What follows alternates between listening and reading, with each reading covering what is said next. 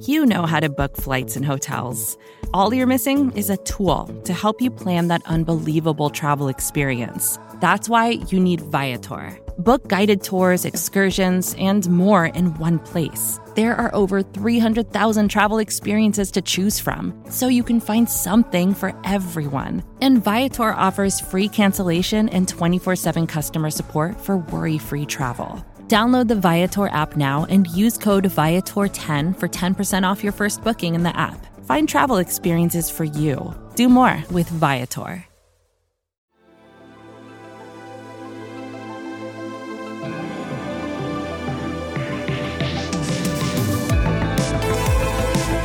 Did you miss me?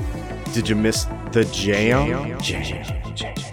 Well, I'm here, so let's get involved. I am Michael Kist. This is Quick Jam, episode 12. Big news, small portions, and we've got some Eagles news and press conferences to talk about this fine morning. So huff some espresso and let's get it going. First up, it's been a pretty depressing week for the Eagles after the 37-19 loss to the Rams in their home opener, and I'm not here to sugarcoat anything. So when Doug Peterson makes an excuse like the one you're about to hear, I gotta kick back a little bit. This is what he said to reporters on Monday about Carson Wentz's early season struggles. You know, I guess you can point to a lot of different things. Missing OTAs, not having all the necessary maybe reps during training camp, missing preseason games, whatever it might be, the timing of things that we do in the passing game, and just missing these throws. They're throws that he typically would catch or would throw, and then it's a little bit too on the receivers. Sometimes the receivers need to make the catch as well. So it's things that we got to continue to work.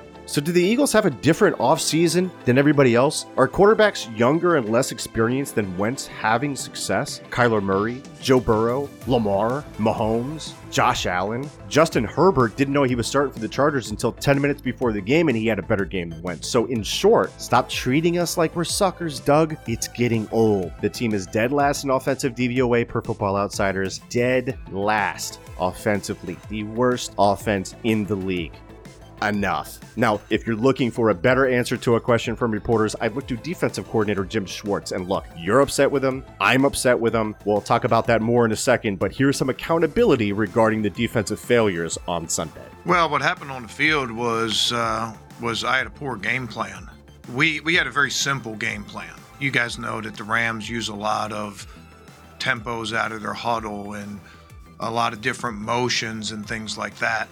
And the whole sort of theme was to try to make it as simple as we could. And we've had success with that in the past. In an effort to do that, I also created a lot of conflict with what the guys were doing.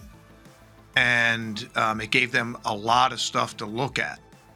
And what I thought would make it easier didn't make it easier. It made it harder. And looking back on it, I mean, I came right in after the game and watched the tape. I really should have had a more complex game plan. And it sounds funny to talk about, but a more complex game plan would have narrowed the focus of each individual player. Would have made it more difficult to execute, but it would have narrowed the focus. And I think that, we could have done that. We went to that after about 3 series.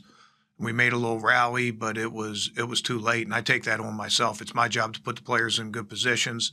And particularly in the first 3 series, I didn't do a good enough job of doing that. So I give Jimbo some credit for that. Now let's tear that down, right? The defense that Jimbo schemes, that Jimbo calls, that Jimbo built, that Jimbo has tremendous influence over in terms of the personnel decisions and roster construction, that defense is a dud. 32 points allowed on average through the first 2 games in the season, and it's stacked with big-time contracts. Can the defense get right against Joe Burrow and the Cincinnati Bengals? Stay tuned to find out on this week's episode of Are You Coordinating Like a Fifth Grader? It's been about 3 minutes and we haven't talked about an Eagles injury yet, but you knew that could only last so long. Am I being too negative? I feel like I'm being too negative. But it sucks that Isaac Seumalo is hurt, and it's hard to say that with a smile. As such, Seumalo has been placed on short-term injured reserve with the knee injury that he suffered on Sunday, which means he'll be out for at least 3 weeks. In his absence, it was Matt Pryor coming in at left guard, and it looks like it'll stay that way. Pryor has a chance to earn some burn after losing the competition with Nate Herbig for the right guard guard spot. Now, what happens if there's another injury on the offensive line? Is it Jordan Mailata as the backup left tackle and Jack Driscoll backing up Lane Johnson at right tackle? Hopefully we don't have to find out. And in terms of the interior depth, it is now Suo Beta and Jamon Brown who would see the field if one of the interior linemen go down. In other news, it was reported Monday that free agent running back Devonta Freeman visited the Eagles over the weekend. And obviously, as you're hearing this on Wednesday, you know that he left without a contract. He then visited the New York Giants, who are looking for a running back after the unfortunate ACL tear for Saquon Barkley. And it was reported on Tuesday that the Giants do intend to sign Freeman. He still has to pass a physical, but for now, it's looking like a done deal. It is a great opportunity for Freeman and a downgrade, but a smart signing for New York, who are hoping that Freeman is back healthy and can show off what made him a top 10 back in 2016. Plenty of content coming your way on this feed as we move on from the Rams debacle and prepare yourselves for what hopefully is a get-right game against Cincinnati. Make sure you're subscribed and leaving 5 stars. Special shouts to Black Steve, SRM Chef, Vermont Birds, BVBGGR, Louis H, Arthur Helsrig, Jalix Wash, and Brandon Brooks for the written 5-star reviews on Apple Podcasts, and a big thumbs down to Hollis Thompson. Bud, stop spamming the reviews and take a walk, but I appreciate the advice that I will absolutely not take into consideration. That does it for Quick Jam. Hopefully you enjoyed, and even if you didn't,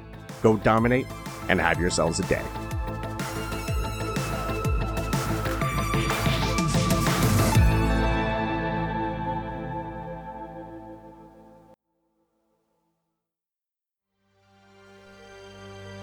BGN.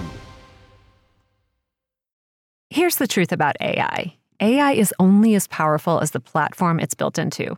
ServiceNow puts AI to work for people across your business, removing friction and frustration for your employees, supercharging productivity for your developers, providing intelligent tools for your service agents to make customers happier, all built into a single platform you can use right now. That's why the world works with ServiceNow. Visit servicenow.com/AI for people. Support for this show comes from HubSpot. More to-dos, less time, and an infinite number of tools to keep track of. Doing business has never felt harder. But you don't need a miracle to hit your goals. You just need HubSpot, because their all-in-one customer platform can make growing your business infinitely easier. Imagine this: high-quality leads, fast closing deals, wildly happy customers, and more benchmark-breaking quarters. It's not a miracle. It's HubSpot. Visit HubSpot.com to get started today.